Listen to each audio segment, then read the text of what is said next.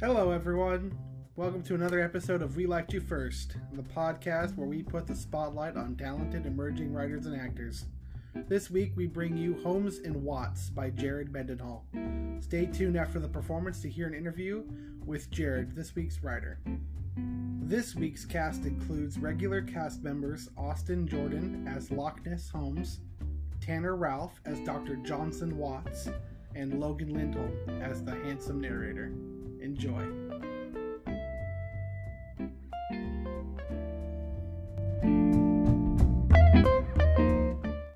Welcome, ladies and gentlemen, to another edition of We Liked You First. To set the scene this evening, a cemetery. Two men stand over a grave, staring down at a gravestone which reads, "Here lies Robert Black." It is a dark and stormy night. Frankly, I feel that it is important to point out that tales which begin this way never seem to turn out well for those involved. That being said, I need this job, so here we go! As I mentioned before, it is rather dark and unusually stormy for this time of year. Two figures, not much more than silhouettes in the shadows, stand over a large hole in the ground. They are Loch Ness Holmes and his long-suffering sidekick, Dr. Johnson Watts. London, Ohio's second most famous consulting detectives. Do me a favor and don't ask who the first most famous duo is in that area. It's a rather touchy subject with these two. Holmes is the lanky fellow in the trench coat and bowler hat, and Watts, who is much shorter and somewhat rounder than his counterpart, is the one who is dressed more like a poor imitation of an Ivy League professor, tweed jacket and all. Both are looking a little somber as they stare into that abyss in the ground at their feet. Try and ignore the fact that they also appear a little perplexed. Please, don't be alarmed. This is how they usually look. Let us listen in now. Let us watch the second most famous consulting detectives as they work. Holmes, don't you find it a bit unusual? I mean, why do it this way? Isn't it strange to find a body all the way out here? Indeed, dear Watts. I find that most villains who do foul murder will leave the bodies of their victims where the blood can stain a lovely Persian rug, or in bed where the smell will never come out and there's no choice but to throw the thing out. It's how I got such a good deal on my bedroom set, after all. But one thing baffles me, however. Why take the time to bury the body? Why, indeed. A most disturbing development. Very well. Let us review the facts as they have been presented to us. We receive a phone call from an anonymous informant early last evening. What time did the call come in, dear Watts? I believe it was around 5:45 or possibly 5:45 yesterday evening. Precisely. A most auspicious time for a telephone call, don't you think? I suppose. If you mean that it was auspicious in that it interrupted your Netflix binging of Dexter. In order to catch a murderer, you must be able to think like a murderer, my dear friend. I was simply allowing myself to descend into the mental foundation of a killer. It was a good thing, too, since we find ourselves with this most unique puzzle today.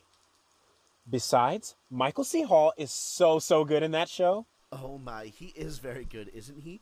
I have never wanted to move to Florida as much as when I am watching that man dismember people. Holmes and Watts both stare off in the distance, lost in thoughts of Michael C. Hall.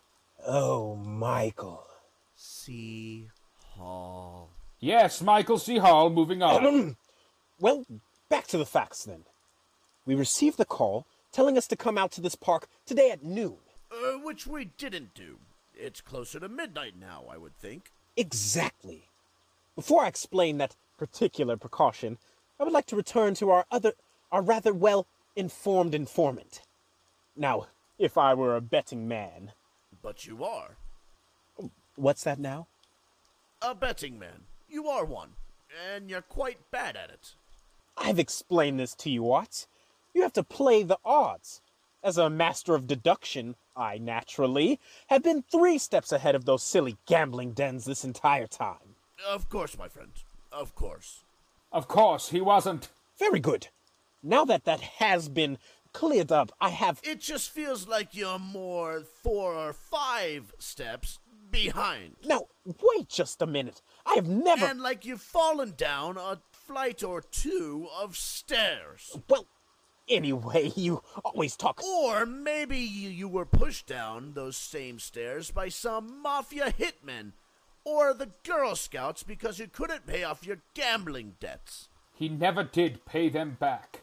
Have you ever seen how much samosas cost? Never mind. Very well, Watts. You have made your point. Shall we get back to the case? Apologies. Please continue. We were going over the facts. As I was saying, if I were a betting man... Anyway, I would surmise, based on the facts, that we are being set up. Set up? By whom? Or by who? Or is it whom?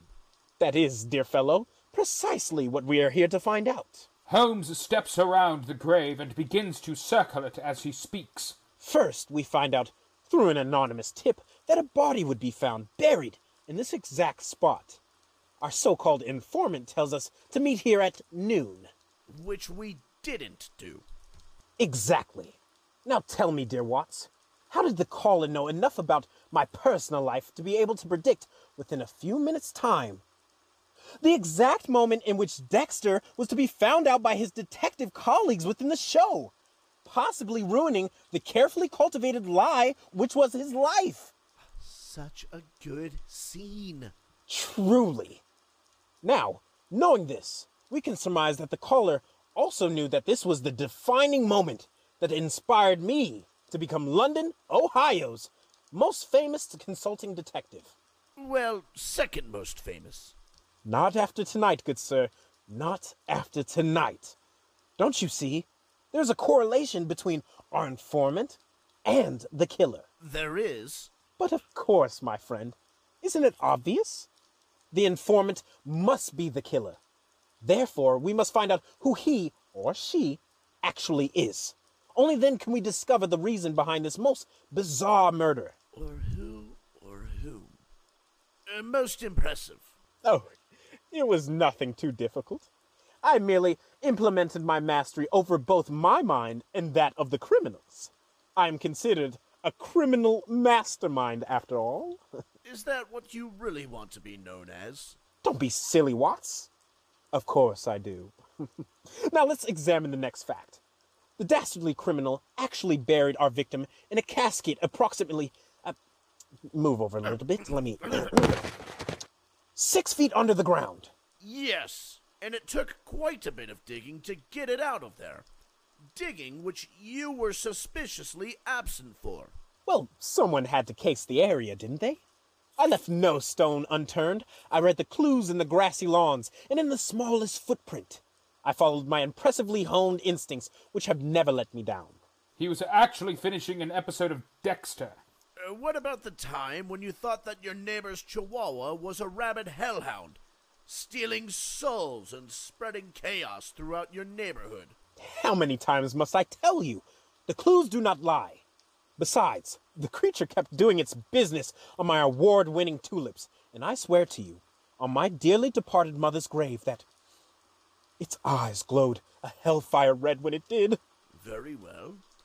How about that time when you accused that lovely police officer of murder? He did have a gun. I still maintain that anyone who walks around blatantly brandishing his firearm in such a way is either guilty of murder or about to commit it. I think there's someone he might have shot that particular day. What was that now? Would you like to say that in front of the class? Nothing. Shall we get back to the case? Yes, of course. As you can see, the murderer seems to have dressed up his victim in a fine suit and... oh my. What is that smell? It smells a little like my mother's pickling recipe. His mother used a similar recipe. I'll give it out after the play. Something to preserve the victims, perhaps? Here, let me try. That's actually pretty good. That's the part of this case that I just don't understand. Is it a ritualistic murder or... You should really get in on this. Or some kind of demonic sacrifice. It would explain why the caller sounded eerily like your... Oh, yes, very good indeed. Like your sister over in Cleveland. It would indeed. It still amazes me just how well the caller could mimic my sibling's voice in order to lure us to this park in such a suspicious way. And the way in which she acted so upset. It was cleverly done. You will find that criminals like the ones we are dealing with will stop at nothing to achieve their villainous ends. What do you make of the unique way in which our killer left us this clue? You mean the part about the funeral? Yes, it was very cryptic. It was, however, no match for my intellect. The word funeral comes from the Latin word funis, which means death corpse in today's English. Why say it that way, though? Obviously to taunt me. I must think it all through. Funis, is that true? Can anybody Google that? Holmes wanders away from the grave, muttering to himself. What could it all mean? Why bury a body in such a beautiful park? Among all of these lovely stones? Why take the time to place the victim in such a nice box, dressed up as if they were paying some sort of respect? It makes no sense. Worst of all, why call us to tell us about it? It's almost as if... Holmes rushes back to Watts's side. Watts, there's another clue that we have overlooked. I should have seen it before, but it was dark and you half buried it with your careless digging. Oh dear, what have I done? No matter, dear boy, for it's sedimentary. Well, I would hardly call all of that digging I did earlier part of a sedentary lifestyle. Not to mention the hike we had to go on just to get up here, and the pickles are part of a keto diet. Then there was... I literally have no idea what you're on about. Look at the stone, my boy. Our killer left us another clue carved into this rock. Now, if we brush away some of this dirt, we'll see what our murderer is trying to tell us. It looks like a name. And there's more below, see? It's almost too dark to make out. You're already rather dirty, Watts. Can you get closer? Can you get any closer to read the message? Oh, very well.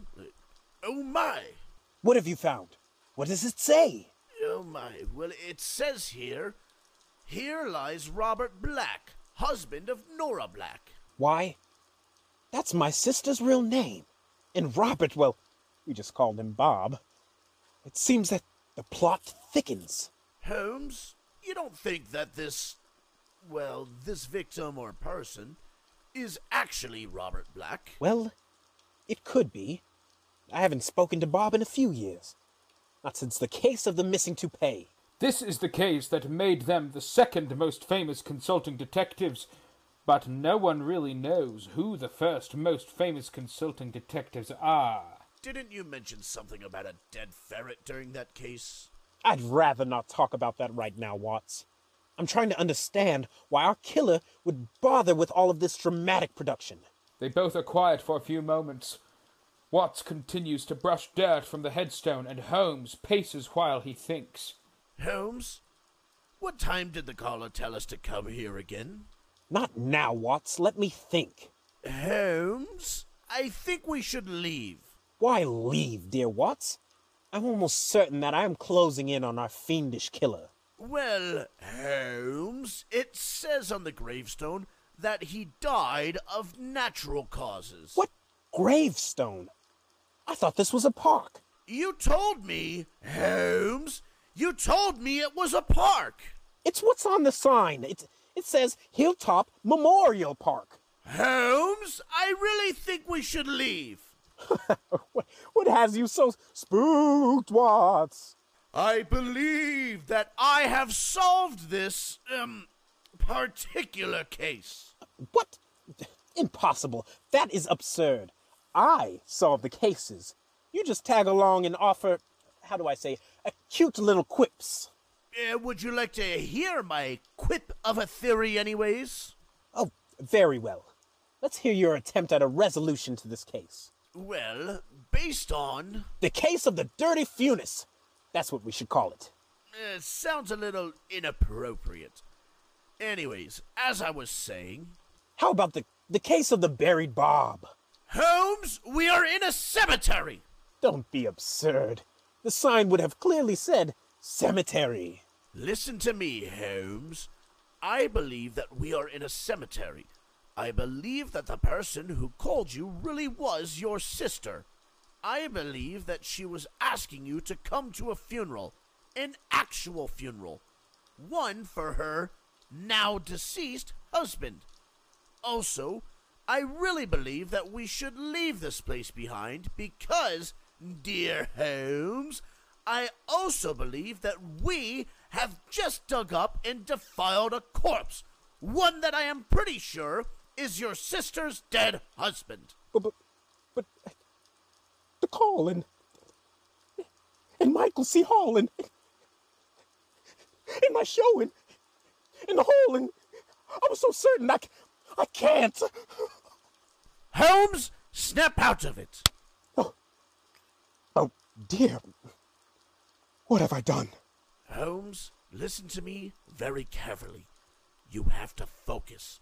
We need you to focus. Channel your inner Michael Carlisle Hall. Become the criminal mastermind. Just think for a minute.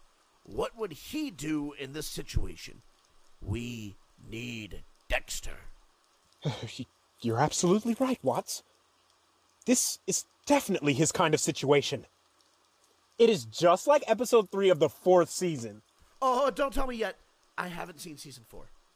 Right. I wouldn't want to spoil it for you. Very well, Watts. We have work to do. We needed a tarp, a boat, and some really snazzy theme music. I always hear Dexter's theme music in the back of my head when I'm making breakfast.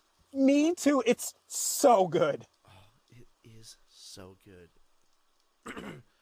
Also, I think I saw a tarp in that shed by the entrance to the park. Very good. We are already halfway there. Come along, Watts. The game is afoot. Or a toe. Come along. Now you understand, dear listener, why these two are the second most famous consulting detectives in London, Ohio. Did I mention that London, Ohio only has 2 sets of consulting detectives? I heard that. You villain, you fiend. Why, when I'm done disposing of this body, you're next, buddy. At least they're cleaning up this one. Stagehands don't get paid to dispose of bodies. I don't suppose that they are looking to hire any more stagehands. I might want an application. I am never going to get the dirt out of this tweed. Well, another case solved and all that. I did warn you after all. Nothing good ever comes out of a dark and stormy night, especially in a cemetery. Please, don't be alarmed. Just go about your business, citizens of Ohio. Jolly good. Man, I need a drink.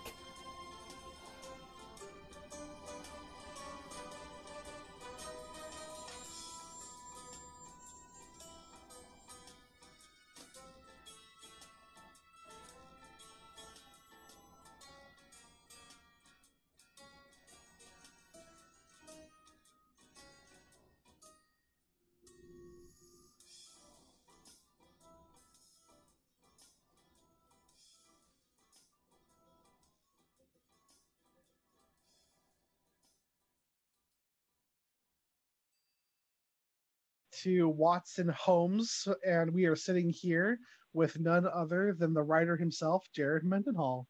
Say hi, Jared. Hi, Jared. How you doing tonight? Good. How are you? I'm doing pretty good.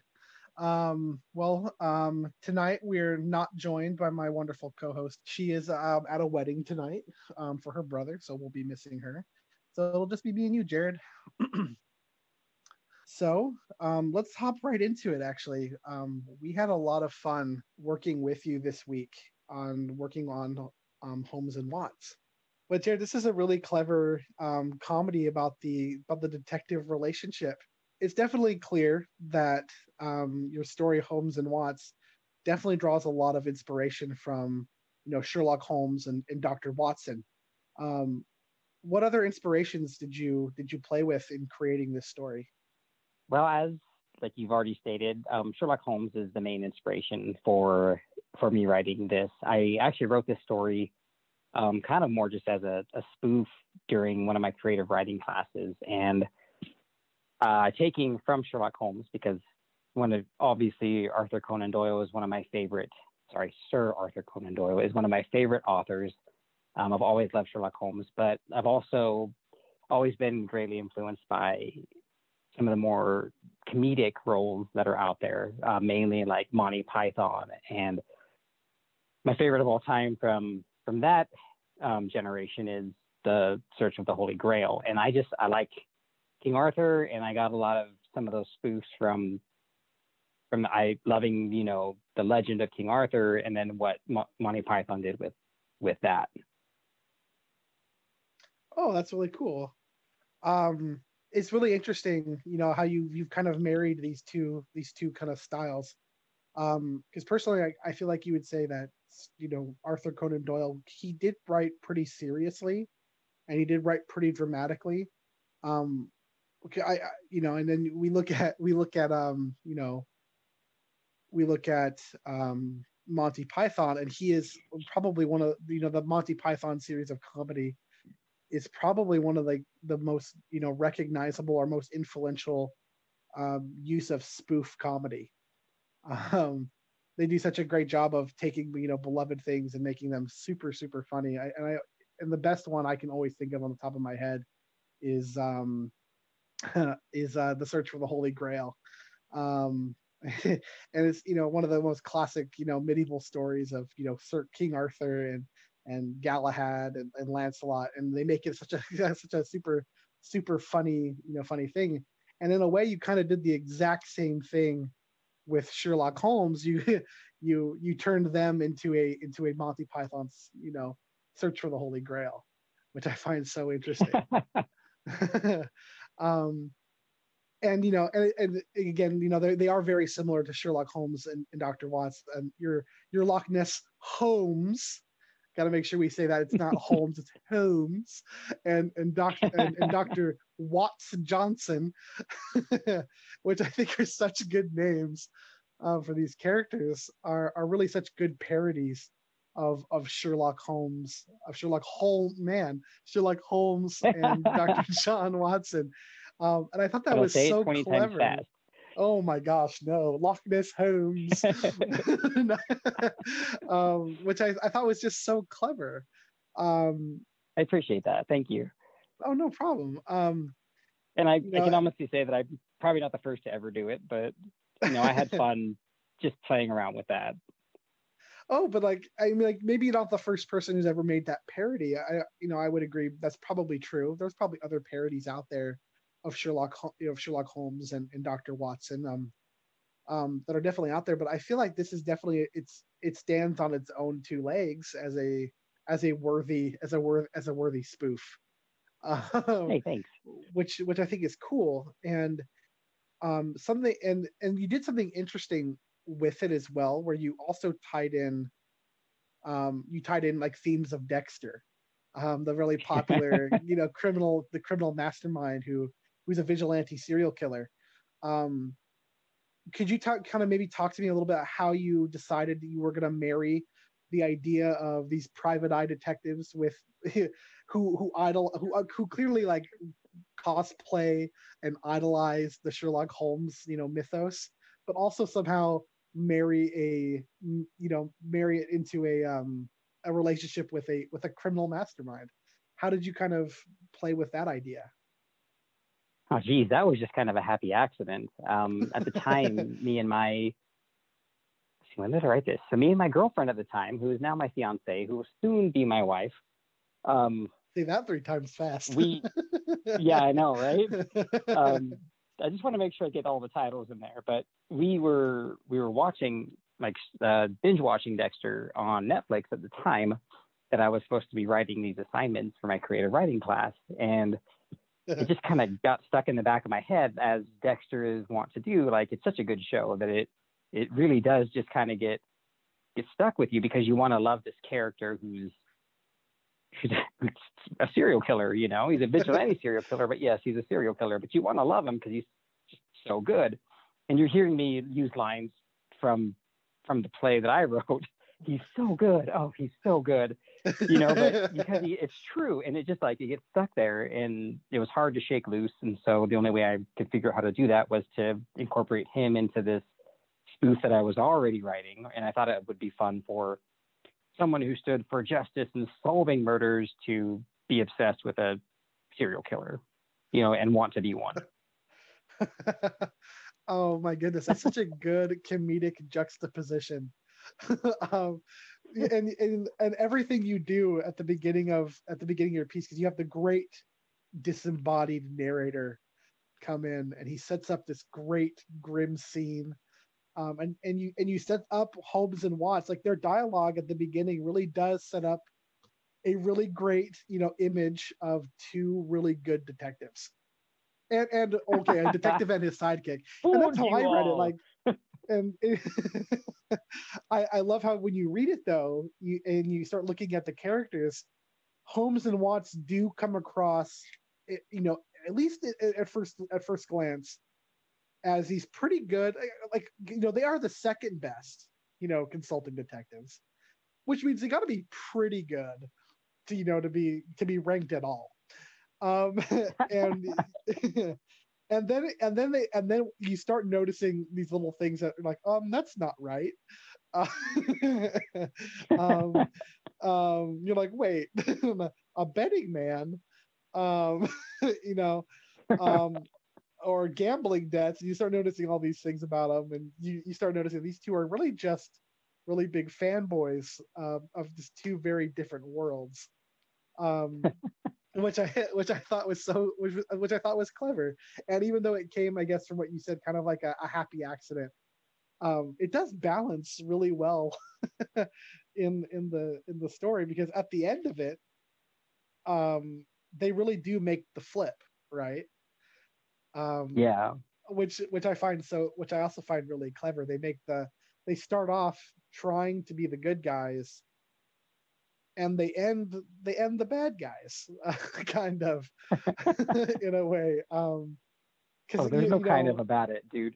There's no kind they of. defile They a corpse. they defile a corpse and they go hide it. They don't even. That's what I love about it too, is they don't even just think we should just rebury the corpse, but they're gonna pick it up and they're gonna move it somewhere else. And like, no, which I think is such a great I don't idea. think they thought that through. But it's still funny, and it's also got this great moment where Holmes also looks at the narrator and he says, "I heard that, you villain, you fiend. Why, when I come back, when I get done disposing of this body, you're next, buddy." And it just shows this full turn, this, you know, a full switch of the characters, which I think is so funny. I think it's so clever. And I just remember when I initially read it, I had the thought, these characters really don't learn anything, or they don't change. What was your motivation to make them change this way? Yeah. It's interesting that you say that, because I actually, looking at them, I didn't want them to change in the way that anybody expected them to. In life, I feel like, this is going to come out wrong, but in life, I feel like everybody expects you to change either for the better, you know, most of the time, right? Yeah. But a lot of times we don't. A lot of times we don't change for the better. Sometimes we change for the worse. Sometimes we take a step sideways when somebody should be asking us to take a step forward or backwards. So that's what I wanted to do. So I wanted to take it a step outside the box. And so that's why it was just kind of full reversal into, hey, now we're going to become these Dexter-esque serial killers instead of being, you know, consulting detectives, because we're not very good at that. And maybe we'll be better at this. I highly doubt it, but maybe they have hopes for being better at something horrendous like grave robbing. Oh, I don't know. Does that make sense? That makes sense. I'm kind of just sitting here in awe of that answer. It was because the play was so funny, and it was such a funny ending to see them run off and be bad, I was kind of expecting a funny answer, but you gave me this really mature answer. Sorry. No, no, I can do it. I don't can be do a sorry. funny one if you want. If you have one, no, no, I No, just I mean that don't I just actually. That's the truth. no, and that's why I think it was such a good. That's why I loved it so much. I really loved your answer. The whole reason, I'm sorry, I took a long time to get to it, but what I really meant to say to you was I really loved that answer. Um, I really did. And you presented it in such a funny way. I guess I just wasn't expecting it. But I love what you said though. I love how that's because that's a fact of life. We do really kind of want the best for people. And we do want people to be good, and we want people to make good changes. And a lot of times when we watch, you know, movies or read books or watch television shows, we do hope that, oh yeah, the character at the end of it is gonna be better than when he started, and sometimes they're not. And this And like this may come. yeah. Sorry, go ahead. No, sorry. I was kind of coming to it anyways. What were you gonna say? I was just going to say this may come as contrary to some people's beliefs, but I believe that you can't live your life based on somebody else's expectations. You have to live your life based on your expectations of yourself. And that's another mature answer. And I'm so sorry. I don't have a funny quip for that one, but there it is. And that's totally okay. That's sometimes how I base a lot of my writing on things like that. That was not proper English, and I apologize. Oh, you're a writer. You should know better. No, you can edit some of this, right? You can make me sound really good. For sure. I sound better on paper, I swear. Me too, you know? No, but again, I mean, I love that answer. I'm going to try and just be serious for a second, just to reflect what you just said. You're right, though. We don't have to worry about other people's expectations for our lives. You know, we're responsible for where we go. We're responsible for the path we take. And I think it's cool that in as an entertaining way as you did with Holmes and Watts, you still reflect that message, which I think is such a good way of writing. I think a lesser writer might have had them realize when Watts says, "Hey, we're in a cemetery, and I think this is actually Bob." I think the two of them a lesser writer might have ended the story there, instead of leaving it open to the possibility that you did by having them run off and do something else. And it leaves the audience and myself wondering, oh my gosh, what's next? What are the? And I would extol upon your dear listeners not to follow the example of Holmes and Watts and to actually try to make better choices in your life, because right. I don't want to see where this takes them. I really don't. You know, in subsequent episodes, you might actually get another Holmes and Watts play. Who knows? We'll just see where it takes them. I would love another Holmes and Watts play to see what happens next. But that's such a good way of approaching this, and I do like that analysis. I love the way of thinking that. It's something that I did not realize at first, but that's something that's really cool to talk about now. And you're right, we don't necessarily want to emulate that. Hopefully, in their positions, we would make better choices. But it's also reflective of some of the best dramas that are out there today. Like, you know, Breaking Bad is considered the greatest American drama ever made, and it does not end well for Walter White. Oh no. He goes down a terrible path and leaves a wake of destruction along the way. But he's so good. Oh, he is so good, and we loved watching it. And we cheered for every time Bryan Cranston won an Emmy Award for that. And so, I mean, but at the same time, you're right though. We hope that we can take a lesson of. I hope I would make a better choice, and we should try and do that. but it's it can still be entertaining, and we can still learn from that. Thank you for sharing that, Jared. That's a just wow. That's awesome. Well, thank you. I'm not normally I serious. I apologize. Oh no, it's totally fine. You don't have to apologize. That was awesome. And I loved that little. I hope our listeners really love hearing this, because this is really cool. But I feel yeah, like I just like kicked a sad like puppy or something, and just like left all the humor left the room. no, I feel I mean, like, maybe it's not funny right now, but I do feel positive right now, which is really cool. Well, that's good. I have a positive feeling. I hope you feel that too. But yeah, I have just kind of maybe going on with that, maybe departing a little bit from Holmes and Watts. How else have you explored, some of those themes, or other themes, in your writing? Do you do other kinds of writing, or are short plays kind of maybe your main focus? What other writing do you do? Well, my main focus is fiction writing, with a emphasis usually in fantasy, sometimes science fiction, but for the most part, yeah, just fiction writing, short stories. I am working on larger pieces of fiction, novellas, novels, things of that nature. But that's really my main focus. But I enjoy playwriting and I enjoy poetry, because both of those other genres of the creative writing, I guess, regime, they both help me. I mean, playwriting mainly with dialogue, and poetry mainly with actually writing more outside of the box of traditional creative writing.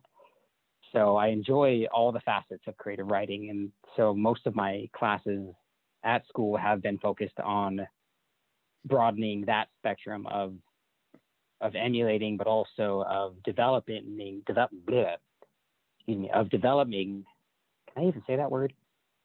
Of developing new and interesting ways of writing. Sorry, that took me quite a bit to get out. If that makes sense, I don't know. No, that does make sense. Like, so you just mentioned, like, at school you like, so sorry, I'm trying to get my words wrapped around together now too. So it's kind of cool that you said that your main focus is like novellas, novels, fiction, those kind of styles of writing, like in fantasy and science fiction. But the study of all the other styles of creative writing help you form a better view of your own writing. Yes. Awesome. That's super cool. And to be honest, like, I love writing myself too. But I don't think I've ever really branched out of my own style of writing, which is, I like to do a lot of playwriting and screenwriting, but I don't feel like I've ever really branched out a lot into like fiction or poetry, or those other styles of writing, just because it's not in my comfort zone. And I was just gonna maybe just ask this to you: how is getting out of your comfort zone of like fiction and other things, how has that maybe helped you even more? Oh, it definitely has. It's itchy at first, but for the most part, I find that any time I'm writing, whether it's writing poetry or playwriting or fiction, or even if I'm just writing a grocery list, depending on how I'm doing it, I'm finding if I kind of do that writing, and I don't know how if it's objectively, but if I'm doing that writing with an open mind, I am actually learning something, because I can see certain elements that the more I write, the more broad that spectrum becomes of things I'm noticing. Like, oh, hey, even when I'm reading, really, like, this person writes in this certain way. Look at the way they use their voice. Look at the way they present this character. Look at the way they portray a scene.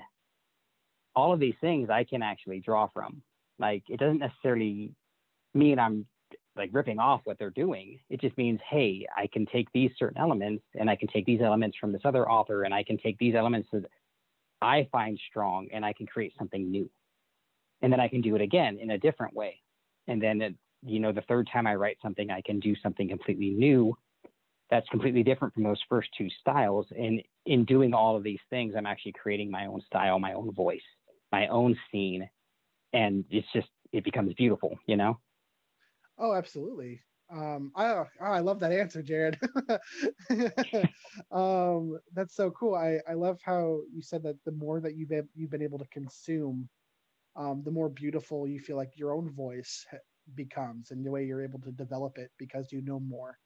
Um, that's something, Absolutely. And it man. makes me That's hungry to both read and write, because the more I do both, the more well-rounded it becomes.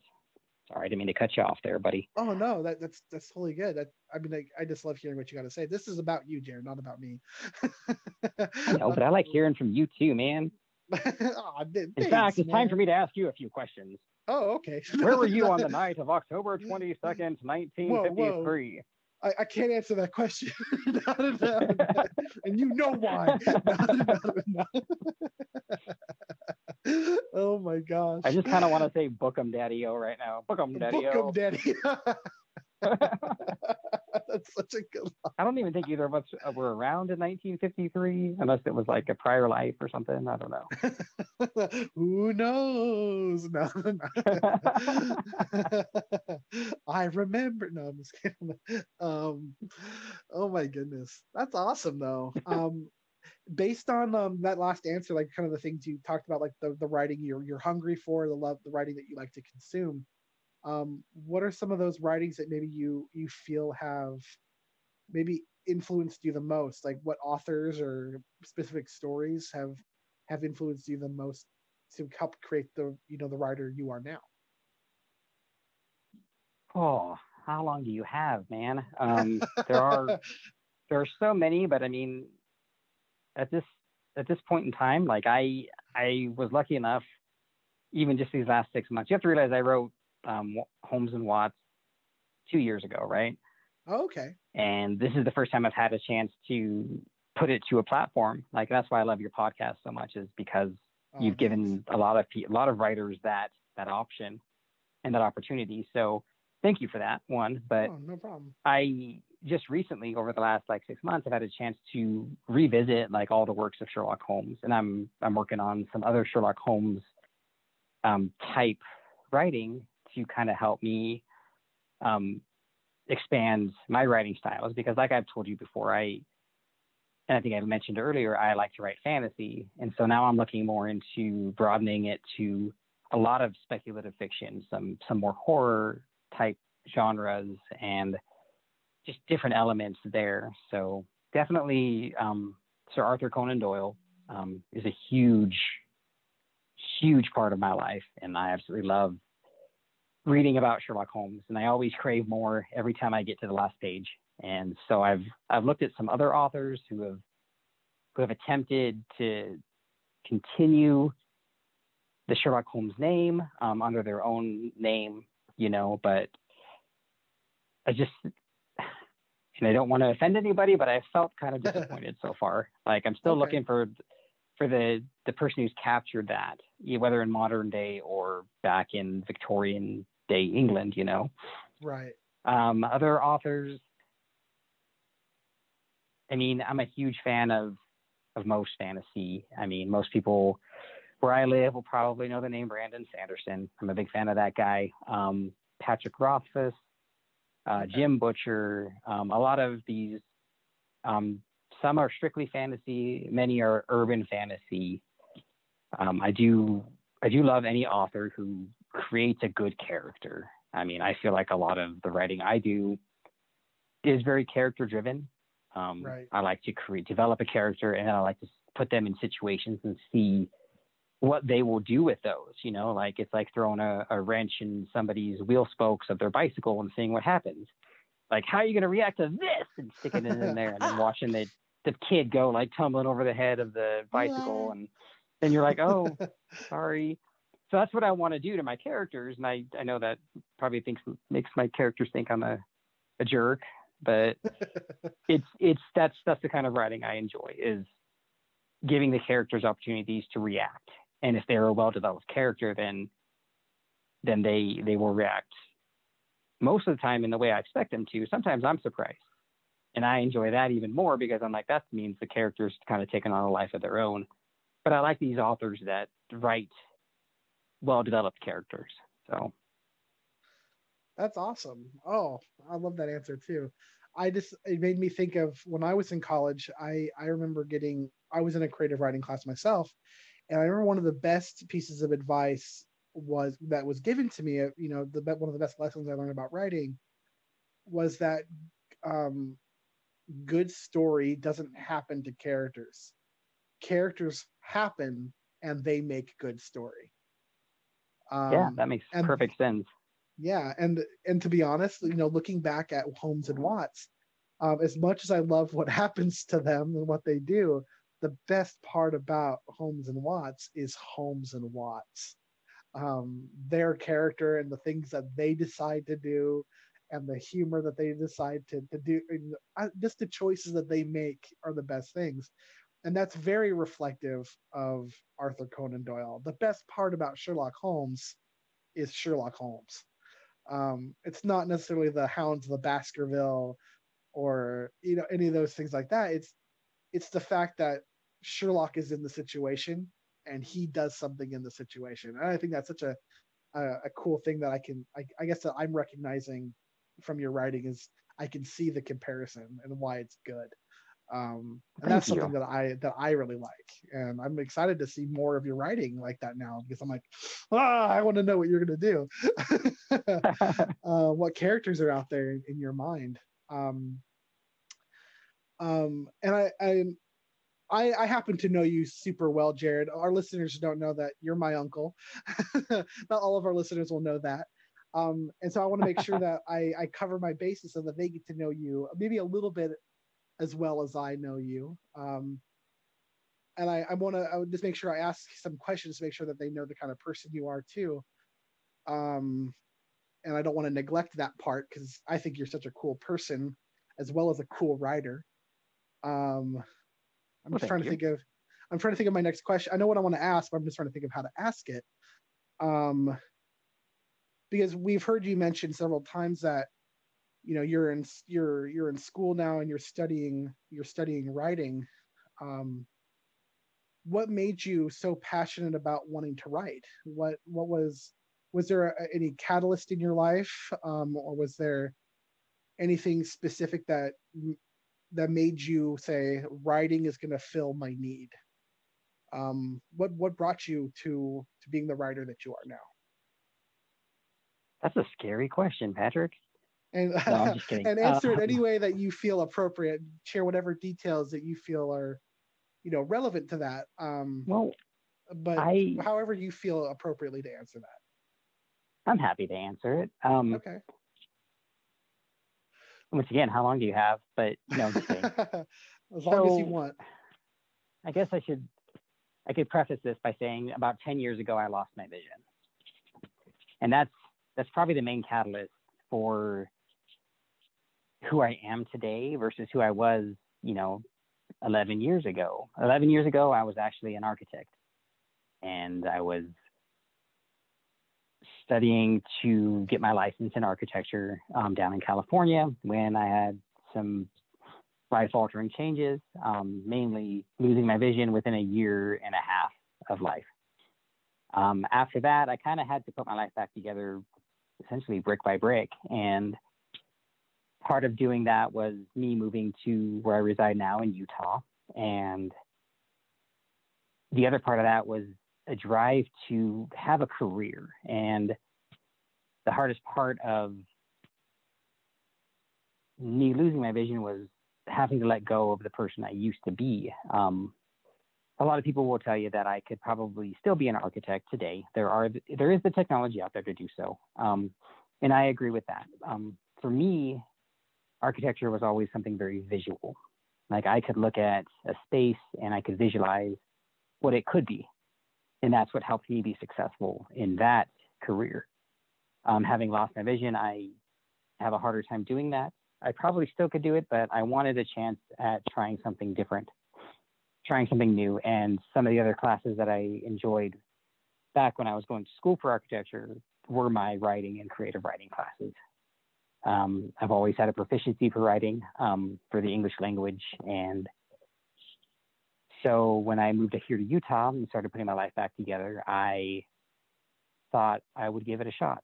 And I first started out trying my major out in a communication degree so I could, write using probably journalism. I don't know if many people know that that's part of the communication major, whatever. But after that, I was kind of getting bored.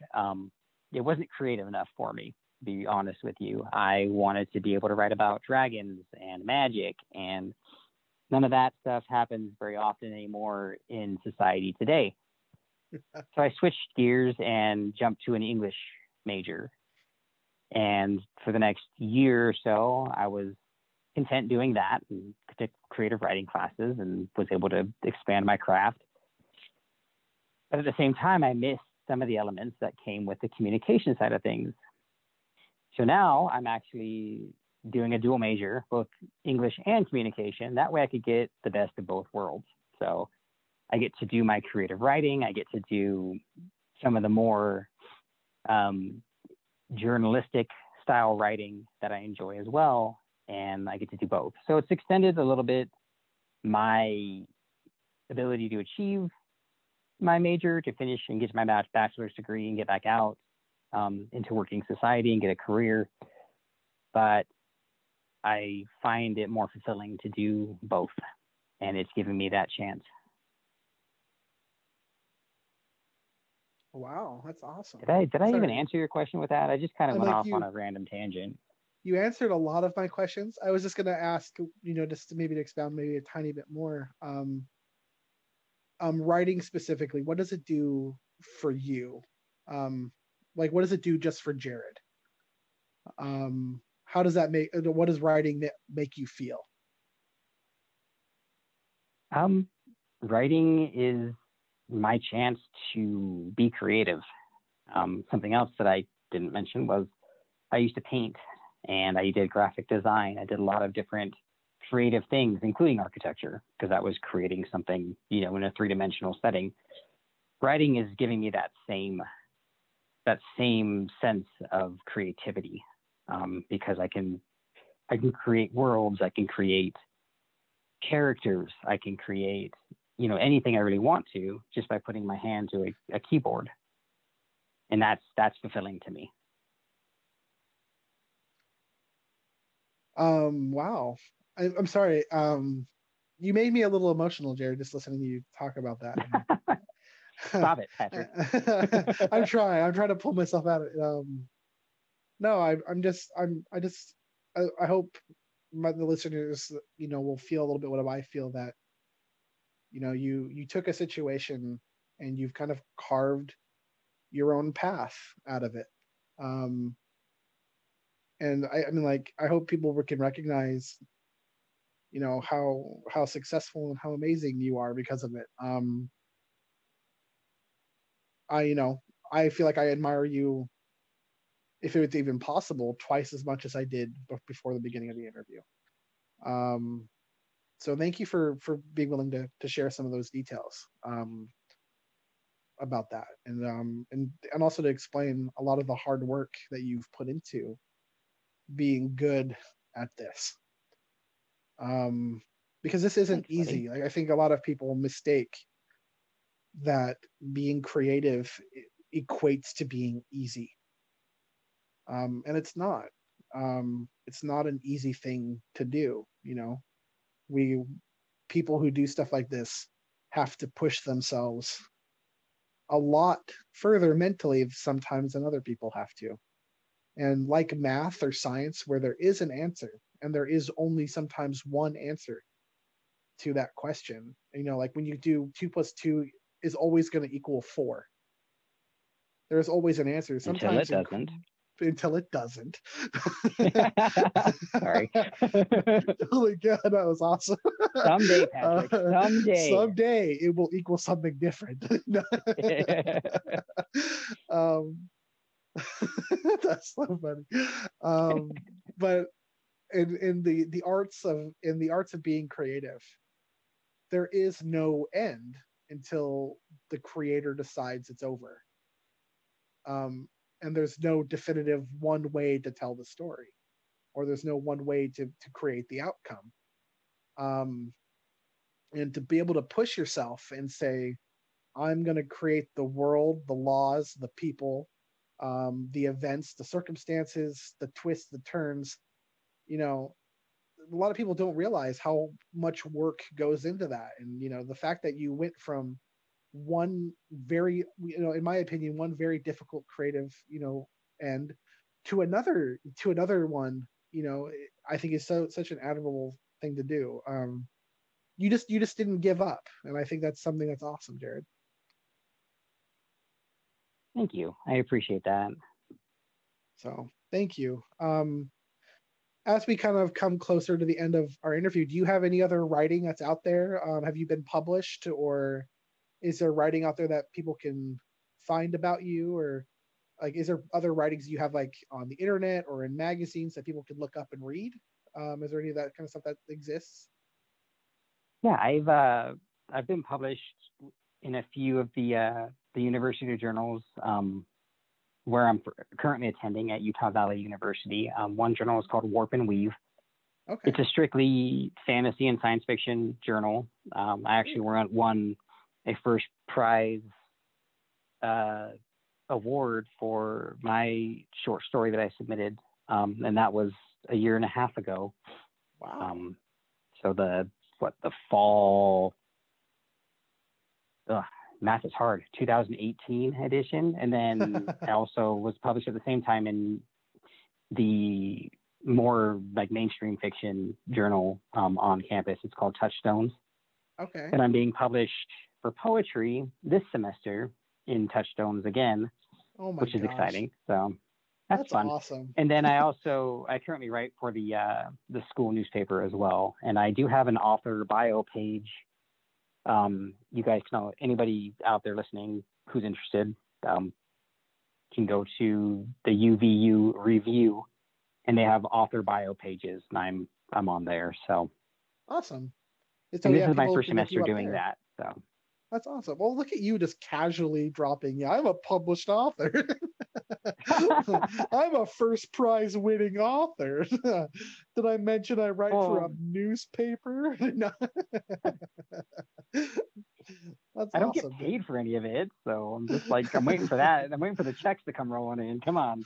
It's only a matter of time, Jared. We can only hope. No, we can only hope. Well, yeah, so I would definitely tell people who have the access to those things to go and look you up and look up some of your writing. What were the name of those journals called again? One of them was called... one is Warp and Weave, so WARP and WEAVE, so Warp and Weave. Okay. And the other one is Touchstones, all one word. Very cool. Touch, TOUCHSTONES. All right. So any of you I don't listeners know if out spelling there... it's going to help because, you know. Oh, I mean, like, it would help me. I don't spell good. Well, what if you're dyslexic? I'm just saying, it could be hard. It is hard.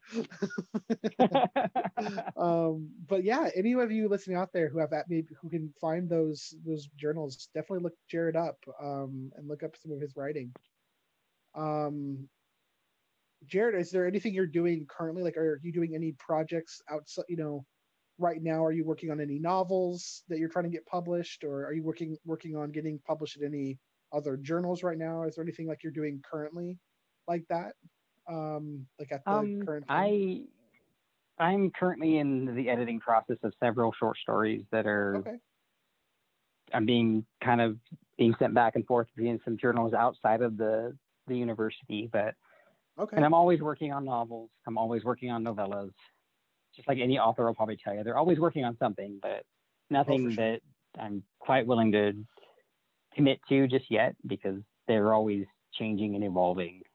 So. Oh, absolutely. So it's the life of the writer, right? Yeah, I've got, you know, all sorts of things that I've got to get to eventually, but life seems to keep getting in the way. That happens. But be sure to tell us when you get published big, because we wanna brag to the world that we liked you first. Yes. Awesome. So everyone out there listening, make sure to pay attention for Jared Mendenhall. He's the next big up and coming writer. If you're ever interested in submitting to our podcast, contact us at welikedyouFirst@gmail.com, or check us out on our Facebook page. But yeah, this has been an episode with Jared Mendenhall, the writer of Holmes and Watts. Thank you so much, Jared. Thank you.